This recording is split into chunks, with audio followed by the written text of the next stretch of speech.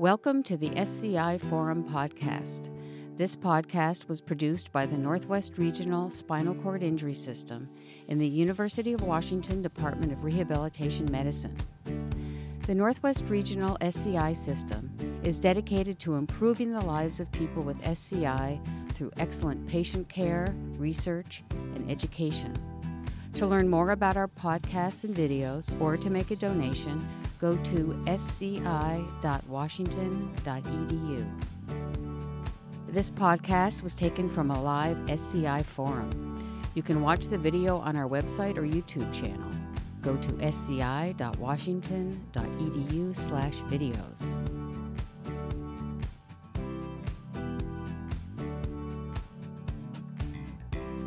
This portion of our SCI Summit today really grew out of a lot of discussions, both with talking with people with spinal cord injury, as well as talking to other providers.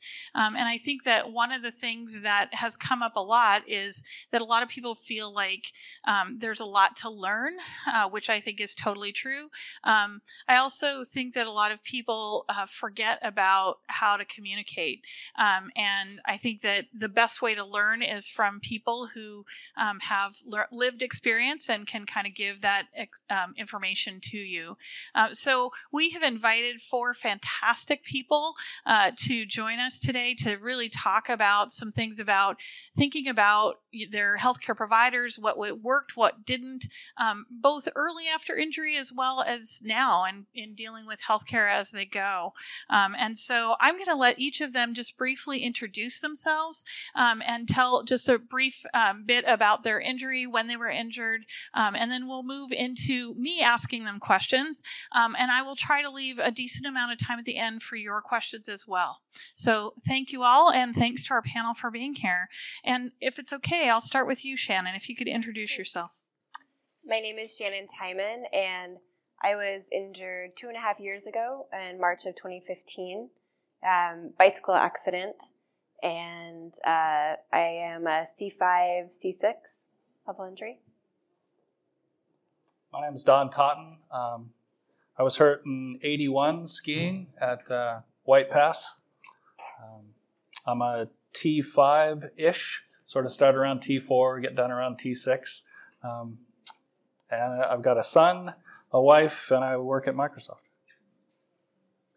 My name is Lan Remy. I was injured in 2011 in a bicycle accident.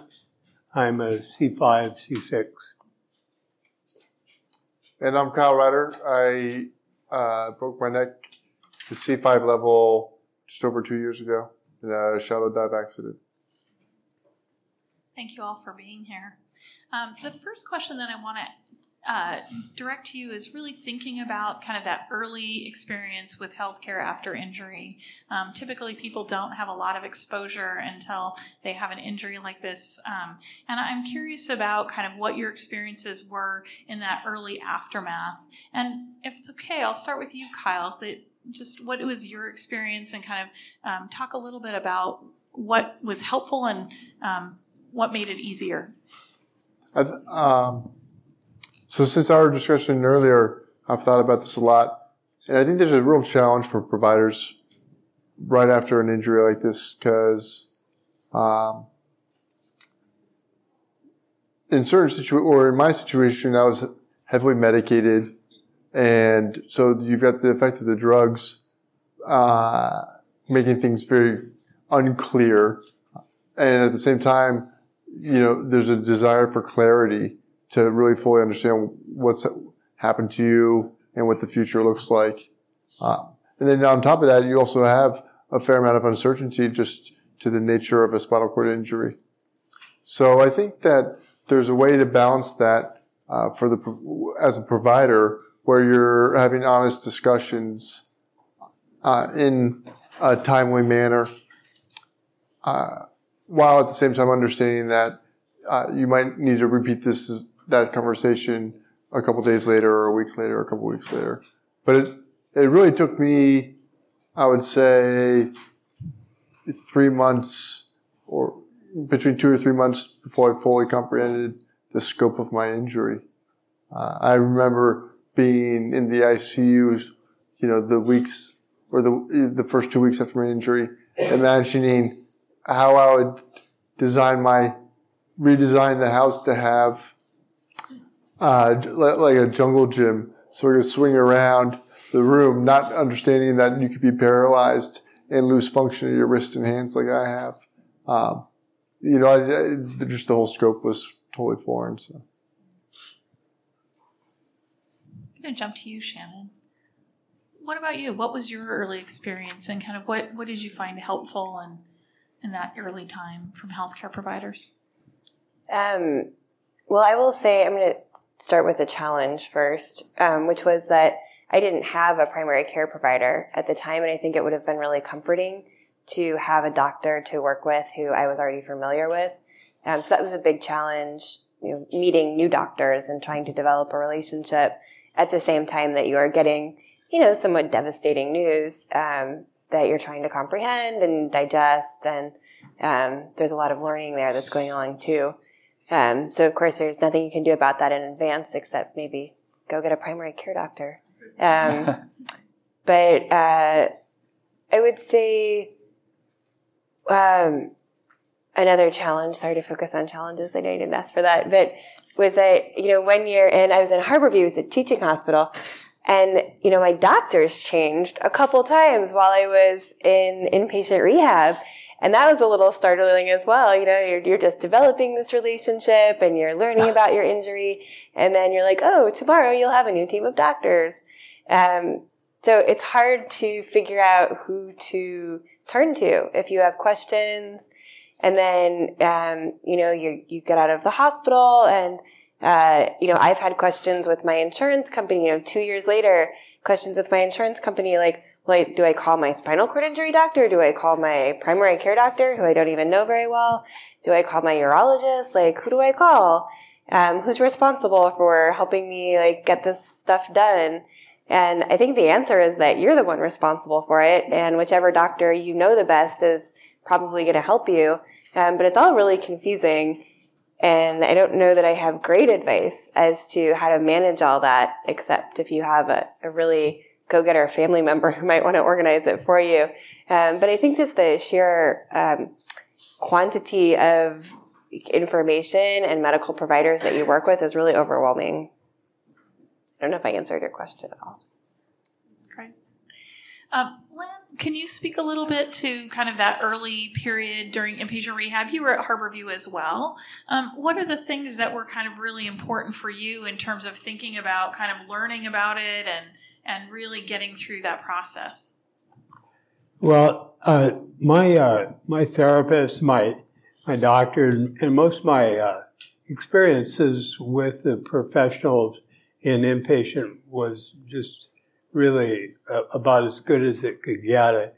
I felt like I was in good hands with people who knew what to do and knew their way around, and I myself was. It was pretty overwhelming, and I just felt like this blob. I didn't know how to do much of anything except maybe watch TV. But early on, I'd had surgery when I first arrived, and so I had some pain and was on a lot of pain medications for I think all the time I was inpatient, and that clouded a lot of things as well. But the therapists and the doctors, just by being positive and goal oriented and forward moving, just gave me lots of hope and encouragement for the most part. And I know it's been a little while, Don. Yeah. But when you think back to that time, and your rehab was a very different experience than it's been in more recent years, a lot longer time. That's what I understand, yeah. Yeah. Did you think about, when you think back, do you think that there was things that really prepared you for how you're dealing with healthcare providers now? That's a great question. I think maybe to start with, I was pretty young. I was 17 when I got hurt, and reasonably athletic. And so I'd been hurt in other ways quite often, actually. Pretty injury prone. And so the idea that I wasn't going to get better was pretty foreign to me. And so I think it was helpful actually to go 4 or 5 months thinking I was going to get better. And then by the time I had convinced myself that I wasn't going to get better, I was kind of used to it. I don't know if that makes any sense or not. But there was that. The other thing, I think Kathy Worms, who was here, I saw earlier, was one of my rehab nurses. And they did a really nice job back then of sort of matching you up with somebody and keeping you with them forever. I think I last saw Kathy the month before she retired, right? So that kind of relationship was, I think, super helpful. And she was really good at saying, hey, this isn't a rehab problem. You need to go over there for the thing you came in for today. And that relationship was really big for me, I think. Yeah, and I don't know do you guys feel like you have kind of unidentified person, or is it more of the kind of expertise? I heard the rest of you kind of talk about like your SCI team versus your non-SCI teams. Do you feel like you have people? I don't know, anybody? Kyle, do you want to respond to that? Yeah, absolutely. And I feel, as Shannon alluded to earlier, that's really important for the patient to own their own care. And I think for most people, they need to hear that from a doctor or from someone, from a provider. And so I think that's a key component, is for the providers to coach people how to be a good patient. Because it doesn't come naturally. I think what comes naturally is for people to want to just hear definitive information from providers and have it be black and white. And it's not that way at all. Yeah, there's very little about spinal cord injury that's just black and white. Mm-hmm. Makes it harder. I'm curious about, I had to have you all talk a little bit about kind of what helped with your kind of adjustment in that process from inpatient to outpatient. Things that your therapists and your physicians said that really helped that process be easier, and things that may have been more difficult. Starting with you, Lan, what were things that your team really were good about, and then things that were a little bit harder? Well, I think the skills of transfer skills. Also, my wife was very involved in my inpatient, and she was there pretty much every day. And they encouraged her and trained her in how to take care of my basic daily needs and functions. And so that gave both of us a lot of assurance that we would be equipped for that transition to home. Even though we did know that was going to be challenging, it was very encouraging to have that training, especially for her. The staff, the therapists, and the nursing staff at Harborview worked quite a bit with her and me together to make sure that happened. Some of the other things that happened were, referrals. And of course, I should mention one of the forgotten things is recreational therapy. That was kind of a treat and unexpected pleasure. Every once in a while, this person would show up and say, "I'm your recreational therapist.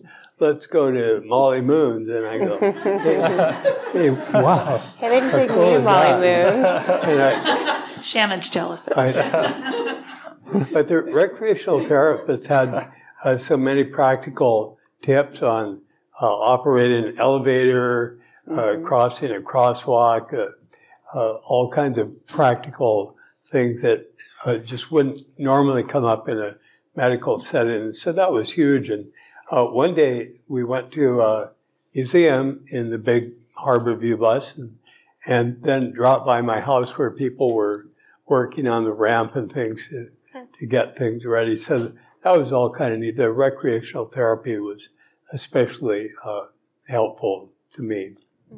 So getting out in the community a little bit. You all had that experience, correct? Yeah. And Kyle, you did your rehab at Craig Hospital in Colorado, correct? Yep. And they have a great rec therapy program as well, I understand. Do you want to talk a little bit about that and fitting with kind of this whole piece of getting you prepared to be out in the world? I think what recreational therapy does really well is it shows you that it's okay to be a little bit vulnerable. And when you're, I too identify as being someone who's very independent, and to go from being fully functioning to being very dependent in an inpatient setting, you develop a level of comfort where you have providers to your left and to your right. So if you need a infectious disease doctor, they just show up the next morning to where you're living, in the hospital. And recreational therapy kind of shows you it's all right. You can go to the mall or go on a hike or go out and be far away from that core of professionals, and that's really freeing. So on the other side of things, like there's been a lot of things, and you all had really positive experiences in preparing you. But are there people or statements or things that stand out that you kind of went, oh, that was hard, that wasn't helpful in my process? And, thinking back, Don, were there things that you remember or that you even hear now that just make it harder to kind of feel like you can access healthcare? That's a good question. One of my residents, when I first got hurt, I realized that I was in that denial phase I was talking about earlier, and pulled me aside one day and said, "Listen, you're going to see people walk out of this place. You're not going to be one of them. So you need to start getting prepared for it." And I don't know if it was. I think at the time it caught me as a little off, but he was turned out to be right, and it was something I needed to hear probably at the time. It's a little off the topic, but I got really lucky when I got hurt. I was at the U for rehab, and the 1981 National Wheelchair Games was at the U that year, and so I just went straight to having, I'm not just a guy who's going to be. I'd never met a wheelchair person before I got hurt, and all of a sudden there was 1,000 of them at the track. I got super lucky that way. So I know I didn't answer that part of your question very well, but I'm lucky in that regard for sure. Yeah, connecting to resources is really important. Yeah. And Shannon, we talked a little bit about just how important kind of the overwhelming nature and the relatively short stays really pushed you to kind of finding resources on the internet. Can you talk a little bit about that? Yeah, I guess one of the first things I did, you leave the hospital and you're just kind of in shock, and you go home and you can't do a lot of stuff. So one of the things I spent certainly the first couple months doing is just researching online. And I think I learned more in that period of time than I had in, the month in rehab in some ways. And my therapist definitely connected me to some resources, which was really useful. But just seeing what other people can do, I think that's kind of what you're hinting at as well. And getting a sense of what sort of possibilities are out there was really important to that process of, okay, well, maybe I can figure out how to do this. And I think one of the hardest things is that there is no in-the-box solution that works for everybody. And that's really hard to wrap your head around when, you want to solve the problem, or, you want to figure out, well, what are the things I need to be doing? And they're not always the same for everyone. And so poking around in the internet, there's just so many windows into how different people are figuring out solutions for themselves. And it can be really eye-opening and help you figure out what's going to work for you as well.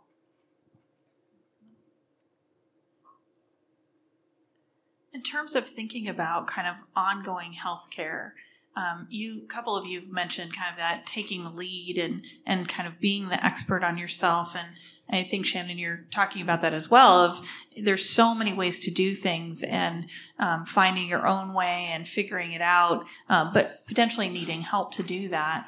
What has that experience been like in terms of working with kind of your SCI team versus working with kind of other healthcare providers that may not have a lot of people on their list? So folks that may be out in the community who are physical therapists, occupational therapists that don't have a lot of spinal cord injury experience, primary care doctors who may only see one or two people and don't always know the variety, urology, those other things. Kyle, can you talk a little bit about kind of what that experience has been like? What the people who have done it well, what they do, and the people who don't do it well, what would you recommend that people here don't ever do? So one example of the ladders, I went to a dentist just prior to my injury, and I'm not the best about getting to the dentist. So, and they're always I feel like dentists are always concerned about canceled appointments more so than other providers. So I felt really bad because I had scheduled an appointment, a follow-up, but I missed it and I didn't call them, because I broke my neck. And reasonable. So I made another appointment, and when I went there, I told them beforehand too, because this was, I was concerned. I want to be like, hey, I'm, now in a wheelchair, and that's why I missed the last appointment. I'm sorry. And when I got there, they just treated me in a manner where they were just really nervous, I think. And they ended up not charging me for the appointment and kind of made it a bigger deal than it was. I now am in a wheelchair, and so I ask for certain accommodations. But when they go that far, and it's okay to be uncomfortable.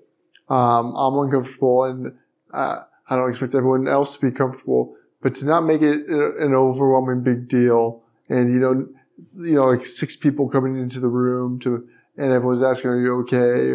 And then actually not even charging me I think they were just trying to be kind. This is every day I'm in this chair every day.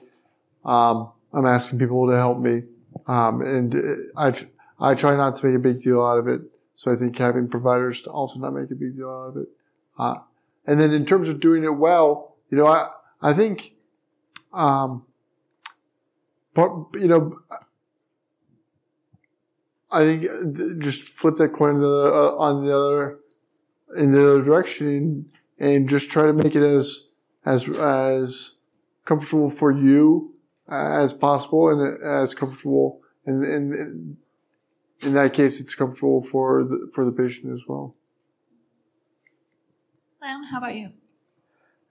When I released from inpatient, I began my outpatient at an HMO, which doesn't really specialize in spinal cord injury. And the first few months of my outpatient, I was dealing exclusively with that. I completely dropped the connection with Harborview and UW at that point. And it was I made that choice because of what turned out to be a misunderstanding about the insurance coverage I had. I could have stayed with Harborview or UW, but we didn't read or understand the fine print in the policy yet. So I did spend a few months with that HMO, and over time began to realize that this was not getting me connected with resources. A doctor said, well, I saw a need to adjust the foot plate on your wheelchair. So I called Care Medical, which was the company at that time. I left them a voicemail to get on that right away. And I go, Oh, so as we all probably in this room know, it takes a lot more than just leaving a voicemail with paramedical to get that kind of service. So I then began looking around, and I did get a referral to get back to UW, and found out I could have really been going there all along, and also the transitions program. I got back to UW through the transitions program, which the occupational therapist had signed me up for when I left Harborview. But that got me connected again, and I realized it's a world of difference to be where people understand your issues and the resources a person really needs to have to function in this life. Don, can you share your story about your shoulders? Sure. Yeah. So being a 36 or so year paraplegic, your shoulders kind of wear out over time. I hurt my right shoulder getting into a Suburban in a hurry, maybe 4 or 5 years ago now. And you know, it was clear right away that I'd done something pretty wrong. I went to a Proliance surgeon guy here in town. He said, "Yep, we're going to do surgery tomorrow, and here are your options for long-term care homes that you can live in while your shoulder heals up." So I went back, a little bit, as you can imagine, stunned by that. And figuring, okay, I'm quitting my job, or at least taking a 3-month sabbatical, and it's going to be pretty intrusive. So I went back to the U and looked up through Kathy and other folks that had helped me before, an attending at the Roosevelt Clinic who had done shoulders on paraplegics before and knew that it just doesn't work. Right? You can't keep the thing immobile enough if you cut it all up for it to heal very well. Made plenty of sense to me. So he basically said, if 100 out of 100 times, if you came in walking, I'd do surgery on that thing tomorrow, but I wouldn't do it ever if you rolled in here in a chair. And so I took that, and it works just fine now. I mean, it hurts a little every once in a while, but it's a lot better than I think I would have ended up had I just went with the Proliance thing and done the usual, you've torn up your shoulder, here's the surgery deal. So anyway, so it does help to compartmentalize. You need people who know what a paraplegic is, who know what a quadriplegic is, and who can make decisions based on a lot of interaction with people, I guess. Anyway, that's me. Shannon, do you want to share your experience as well? I'm actually going to tell a little story that happened to me the other day, which is more about being out in the community. After we had our conversation, I was out at a club that my friend had just opened, and I was just hanging out on the dance floor and with some friends of mine. And I probably had 5 or 6 people come up to me and say kind of odd things to me that night. And I understand it was midnight and people were out at the club. But at the end of that, there was one woman who came up to me and she bumped into my legs a little bit, and then she kind of touched me on the knee to apologize, and she came back over and she said, I'm an occupational therapist, and it is so good to see you out. And it kind of struck me as it had already been a little bit of an overwhelming experience. Like, people had been touching me without asking, and all saying nice things, but it just felt like, in particular, as someone who works in the field, it didn't make me feel particularly welcome. It made me feel like it was extraordinary to be out in the community instead of like it was normal to be out in the community. And I understand that it was meant really positively, but it kind of stayed with me, After that experience, I was like, wow, I was at, this event for like an hour and a half, and 5 to 10 people touched me inappropriately and said really weird things to me. And it doesn't make me want to go back tomorrow. It felt more like other people's experience than my experience. So just a little piece of advice. I think it's cool that woman and everyone else appreciated that I went out that night. But then I also thought to myself, I'm 2.5 years into this. Are people going to be telling me this 37 years later? Oh, they're so glad that I got out in the community today.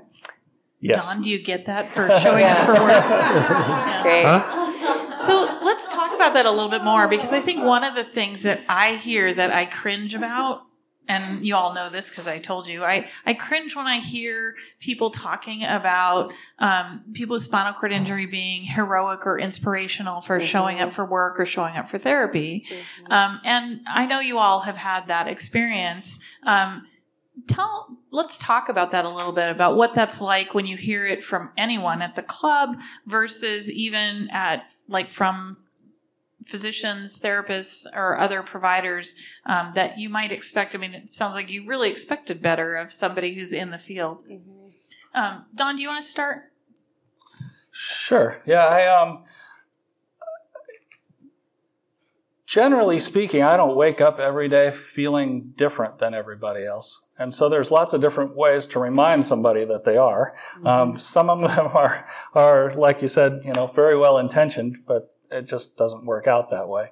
I guess that's the thing of it. It can come from people at work, asking you, for morale events, what would work for you, those sorts of things.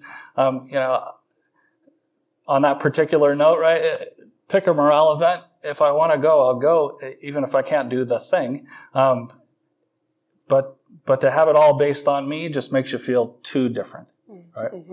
I don't know if that made any sense or not. But anyway, that's the thing of it for me. I really don't day to day think of myself as being different than everybody else. And 37 years into it, I could use it to not be reminded. Basically, is what it is. Lan, how about you? I think exactly that. Early on, I was trying to feel like I was not different than anybody else. And now I'm closer to feeling this is who I am. And so when someone said, "Oh, you inspire me," which was I'm so inspired or so impressed, early on that just kind of, cut a little bit because it brought it all back to me. But as time went on, I just took it to the person really is trying to be thoughtful and trying to say something nice. So it didn't bother me as much.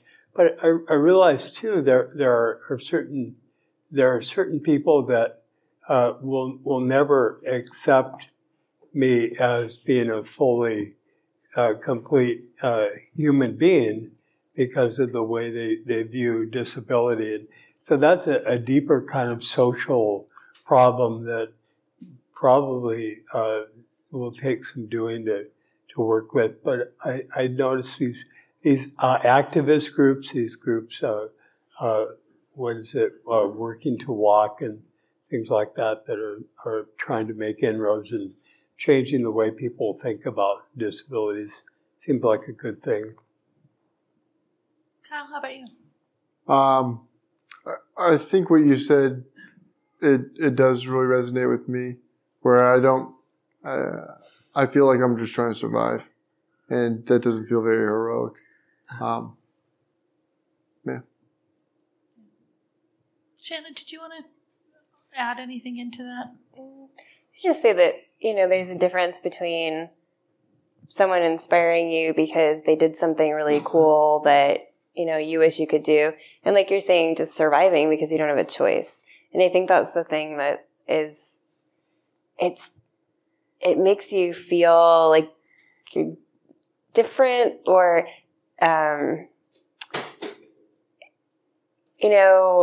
maybe admiration is a better word. Like, I admire you for how you handled it, as opposed to inspiration, which is just kind of frustrating, because none of us signed up for this, But people do inspiring things all the time, and that's cool, and we can totally appreciate that. So I think there is a little bit of that frustration there that a lot of us experience with inspiration and also with independence a little bit too. Absolutely. So I want you all to, I kind of prompted you all to think about this when we all talked, but I want to, before I move to questions from the audience, what advice would you give to healthcare providers, whether it be therapists or physicians or nurses or anyone? What kind of advice, what are the things you want people to think about when working with somebody with a spinal cord injury, whether it be brand new or 30 plus years out? So I don't know who wants to start. Kyle, do you want to start? Yeah. So thinking about my healthcare voyage, certain people I think of certain people really stand out in my mind. And I was trying to think what unifies those people as being really excellent providers. And it's the ability to both listen and to respond that I think makes a big difference. And as people overall in general, we're not good listeners. And it's hard, when you introduce yourself to someone, often you don't remember their name because you're so focused on, what impression are you making in that small interaction, you're not listening. And when you're a provider, you might meet a dozen or 24 people every day, and it becomes routine. It's hard to truly listen. But both in terms of getting care that felt good to me, and also getting good care in terms of diagnostically, my experience is that the providers who really listened either gained stuff that helped them become better providers, or they were able to be providers that made me feel more human than other providers. Len, how about you? What advice? I believe and remain convinced that most of my healthcare providers have exhibited a sense of caring that sustained me through certainly inpatient, and to this day remains to be the case. And certainly, as Kyle said, listening is a way of conveying that. Also, something I noticed in inpatient and perhaps still in outpatient is that what I want and what I think about my care is important to my healthcare provider, that more so than I remember in my earlier experiences with medical care. I guess maybe that's the philosophy now, to allow the patients to direct more of their care. But that surprised me and seemed to mean a lot to me. And then just to be realistic about and straightforward, and try to be as honest as they can about the future and what to expect down the road. Is very helpful. Don? Yeah, I've thought about this a lot since we talked, but and I'm going to go maybe a little bit off the rails, but to me, it's the relationship part. Maybe I'm going back to what I was talking about earlier, but people like Kathy and now Dr. Jones that I see at Harborview, I consider them friends of mine. I've known Kathy since I was 17 years old, for God's sake, right? And so it's about going to somebody who you trust, who you've got a relationship with, and that for me, it's the biggest thing for sure. You're never going to get it all right. You're just never gonna. But if you're working with somebody, like I said, you've got a relationship with, it seems to me to make it all kind of work out. Can you talk a little bit about what those factors are for you? Because, obviously, I think what both Lan and what Kyle were saying in terms of people who listen and who care, is there other pieces about that in terms of that relationship? I think it's all the stuff that's not about why I tend to go to the doctor when something is acutely wrong. I generally don't go in for a yearly checkup. But when something's wrong, I self-select. I figure out, who's the right person to see with this particular malady, and I go there, right? If that person doesn't understand who I am, it's almost overwhelming for me. I mean, a friend of mine who's pretty heavy. I was complaining about going to a brand new doctor one day and say, I get the same thing all the time. I'll go in with a cough, and the doctor will say it's because you're fat. And he'll say, I've been fat since I was 10, but I've only had this cough for a couple of weeks, right? And that's kind of where I'm at with the wheelchair thing, right? I don't want to explain it's not so much the explaining, but but that's basically it, right? It's not all about the spinal cord injury. Yeah, it's about knowing somebody to me. Yeah, thanks. Shannon? I think there's two things that come to mind. And the first is, we talked a little bit about, I think someone on this panel might have some better terms for this than I do. But particularly for folks in inpatient, I think there's this balance between painting a hopeful picture of them swinging across their house in monkey bars and painting a realistic picture.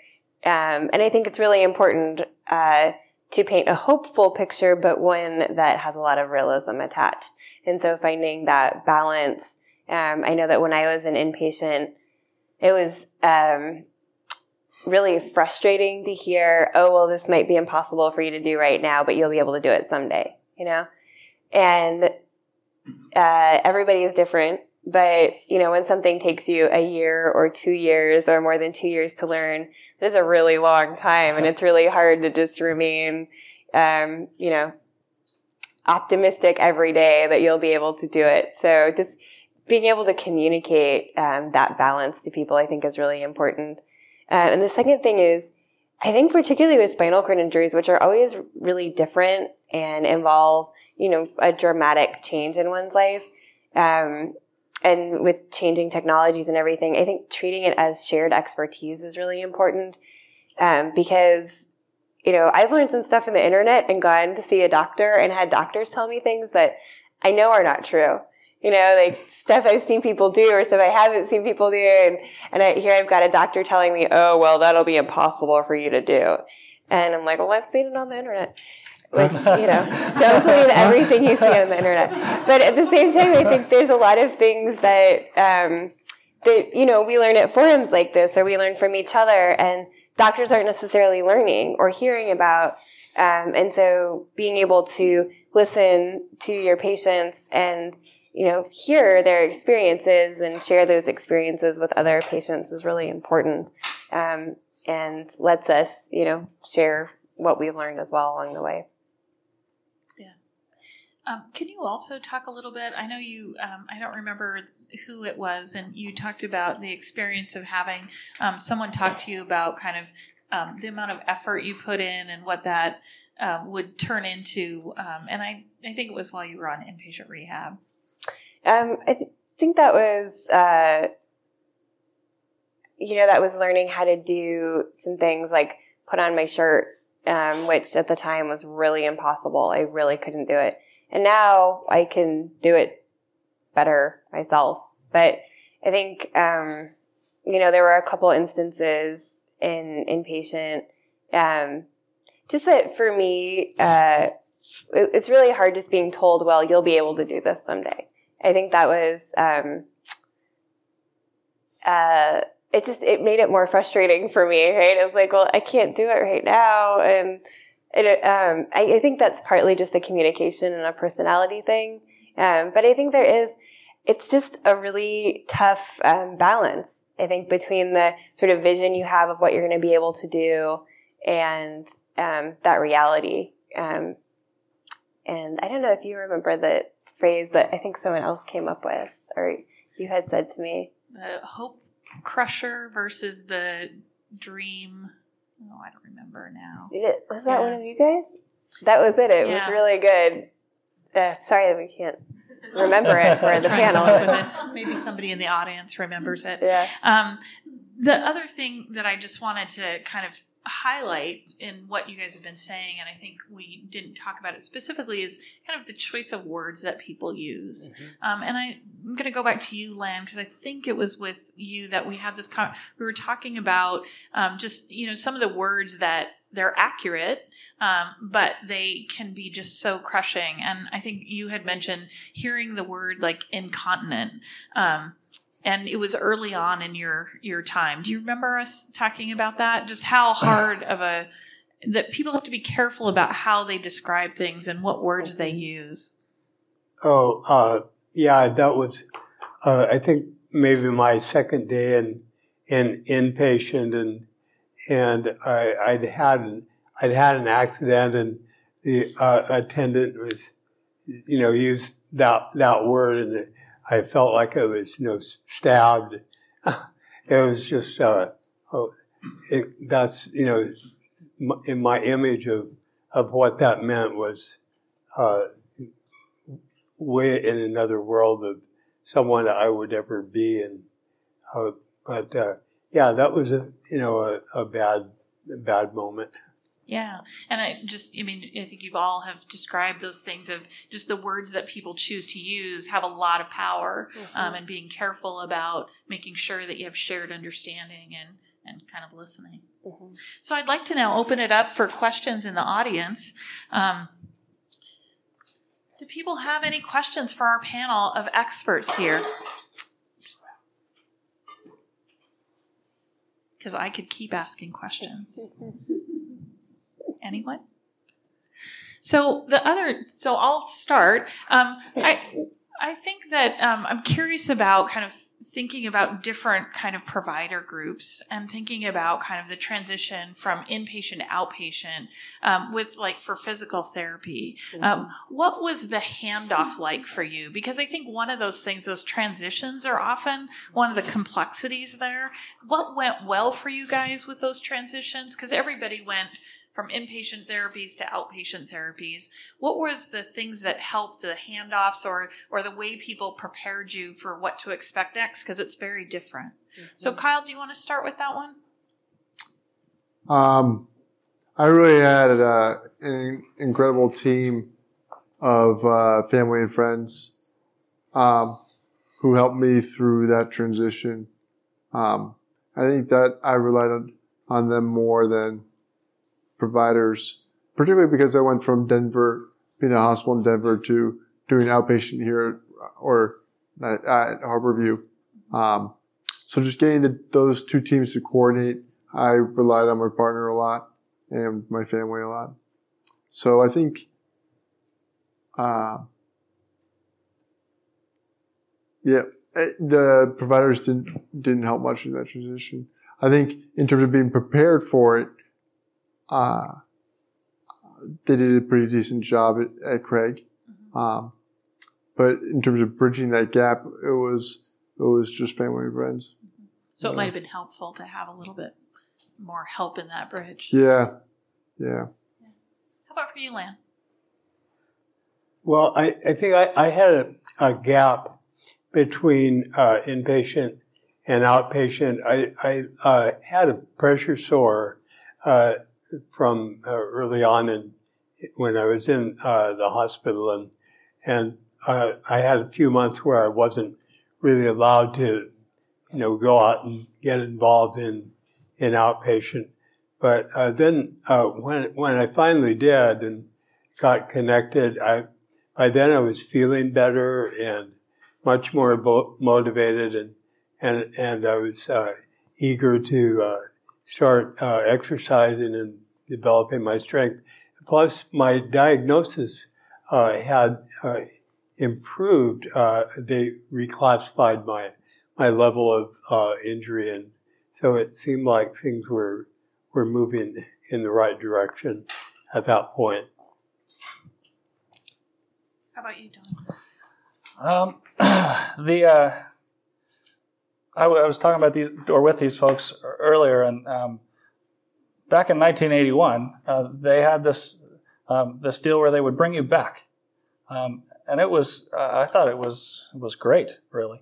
You learn how to go out or more or less take care of yourself and do the things you think you're going to need to do to be independent. And you got this sort of trial period where you could go off for 3 months and try it. And then they'd bring you back and just sort of brush up for 2 or 3 weeks of like inpatient PT. That was pretty super handy, I thought anyway. Yeah.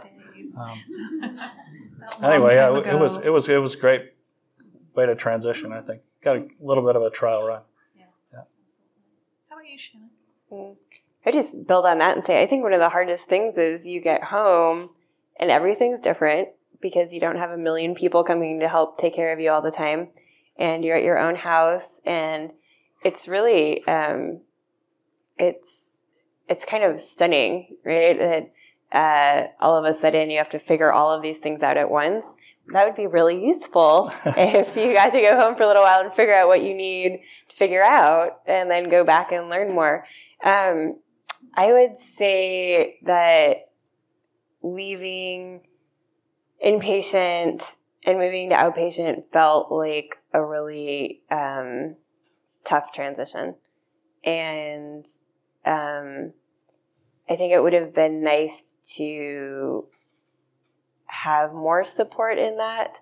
And I think a lot of it is what insurance companies will or will not pay for. So it's not so much the provider's fault. I think that the therapists do a good job of telling you that things will get better, but that's really hard when you're experiencing it. So at least for me, I think that was the hardest part. And then, meeting my primary care doctor who I'd never met before, she was very nice, but she had no idea what to do with a spinal cord injury. And she wanted to work with me, but mostly that meant saying, okay, whatever you need, I'll do. She didn't have any knowledge really to build off of. And now there's a question in the back. Well, if there's anything you can provide that helps to us as providers that would be more supportive or more helpful in you being that advocate for yourself that this is related to your injury versus not, because just as Kyle kind of said, like, you're this person at the dentist before, and now you're like this person that happens to have an injury that makes mobility different, but you're still that same person. And I think it's like providers really expect you to be this new expert that you might not necessarily be. And since John's been around a little bit longer with this injury, just if there's anything you can provide or anything as we as providers should help with supporting you to make that call a little bit more, that's something I always kind of think about, because I always try to say, I'm available to a primary care doctor, and you've got one that really understands spinal cord injury, but not all of them do, and not all of them are in Epic, and I can't e-care them or whatever, and I just, whatever anyone can provide would be helpful. Don, do you want to start?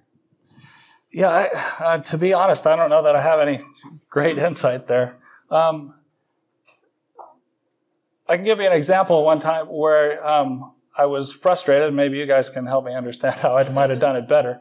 I spent maybe 3 or 4 years chasing around. I used to get these fevers, and they were close to debilitating. My head would pound, and I'd be out of work for a couple of days, and I could never figure it out, the blood tests and all this stuff.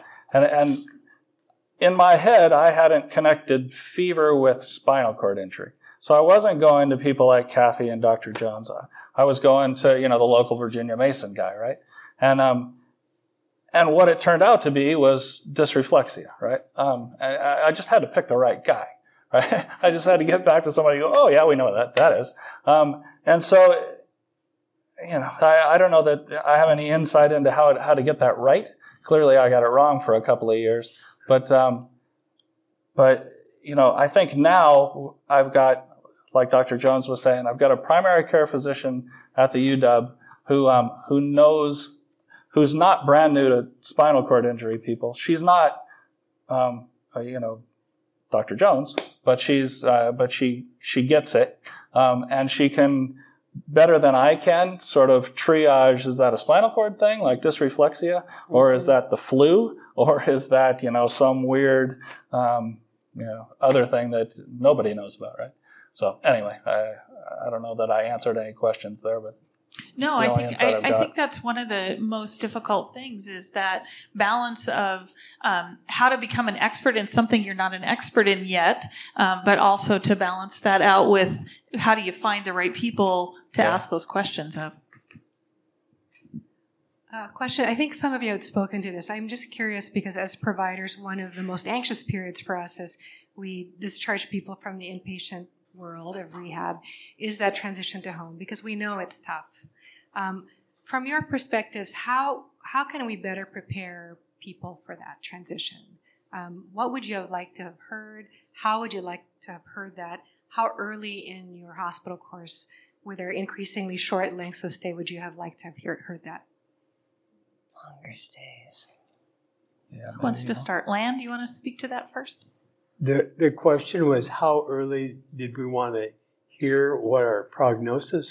No, about the transition home. So how soon should we be talking about transition home? What kind of things would you have liked to have in order to prepare? Because it is, as Shannon said, as you guys have all talked about, that's a big, huge transition. Okay. With 6 weeks, for me, that 6 weeks went really fast, and the goals at the beginning were set pretty high, and in 3 to 4 weeks, I hadn't met the goals, the transfer goals, the physical goals, and so then they started talking about the date I would go home and what the plans would be, and I felt at that point like I hadn't met my goals, and that I somehow needed to meet or come closer to the goals before I could go home. So at some point, I needed to refocus on the goals and have a different view of what it would take to be home.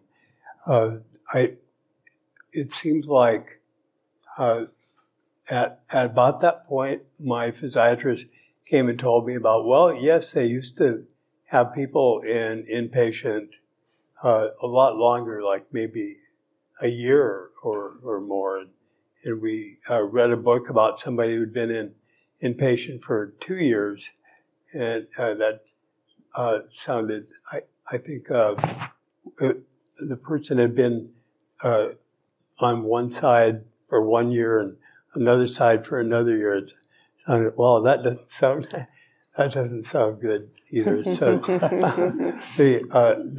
the prospect became daunting when I felt like I hadn't accomplished my goals. I felt like somehow I needed to be much more functional and was not ready. And so somehow there had to be something different about that. I needed to be more ready psychologically than I was. I don't know how that would be accomplished, to tell you the truth. But something for us to think about. Shannon, how about you? Is there things, you were very clear that was just very overwhelming. Mm-hmm. Are there specific recommendations that you'd give to us to do it maybe a little bit better? Just thinking about that, and I wonder, one of the things that helped the most for me was meeting other people with spinal cord injuries. So that mentor relationship was really important. And I think it was a couple months after my accident that I went to the first Here and Now meetup, and it's so helpful. I learned so many helpful things there. I wonder if it'd be possible for folks to shadow someone, for a day before they leave the hospital, just to get a sense of, what it really looks like, or maybe make a day in the life of video or something, if someone would be willing to do that. Because it really is that, okay, how am I going to do all of these things? What is my life going to look like? And I think there is a certain psychological element that is just unsurmountable. Just has to be experienced. But I also think that there's some real logistical matters that you really are not sure how you're going to handle, you know. For those of us who need caregivers, that is a whole other thing. It's like running a small business on top of whatever else you do in life. And, you know, being able to, you know, handle that on top of all of the other changes in life is really overwhelming. So, yeah. Kyle, did you? Yeah, I think it's important to have those discussions early. And I think having a map is really helpful. So you've got these variables that are unpredictable. Insurance is somewhat one of them.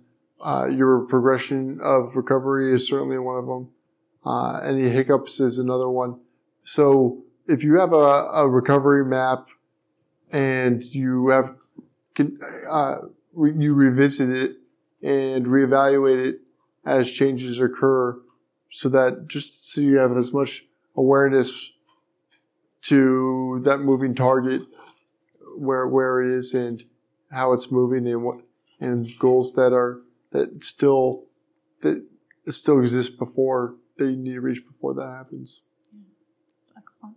Okay, one last quick question. Lan, at the beginning, you mentioned sort of responsiveness with your wheelchair repairs, and I'm curious to hear from each of you sort of what your expectation for responsiveness and timeliness is, because I think it can really range from different providers, and it might be helpful for people in the crowd to hear like what's a good timeline. And how quickly do you expect to get a response when you have a problem with equipment? Or just not equipment, anything. Timeliness. Not quickly. Anyone disagree with it? I mean, I think one of the things you learn pretty quickly is that everything takes forever. And, you know, I had some parts ordered and I got a call saying, okay, your parts are in. And so I make an appointment and I show up, and in my other wheelchair, so this one can get fixed. And it turns out the parts aren't actually there. They shouldn't have called me and made the appointment. And I hear stories like that all the time from everybody. And then, you know, if I want to change the armrest on my chair and have my insurance pay for it, I have to make an appointment to go see a physical therapist to get a prescription written for my insurance. And, you know, it's just important to know that these things are all going to take a really long time. And hear that up front. All right, we are out of time. I want to thank you all for joining us today, and please join me in thanking our fabulous panel. Great job, you guys.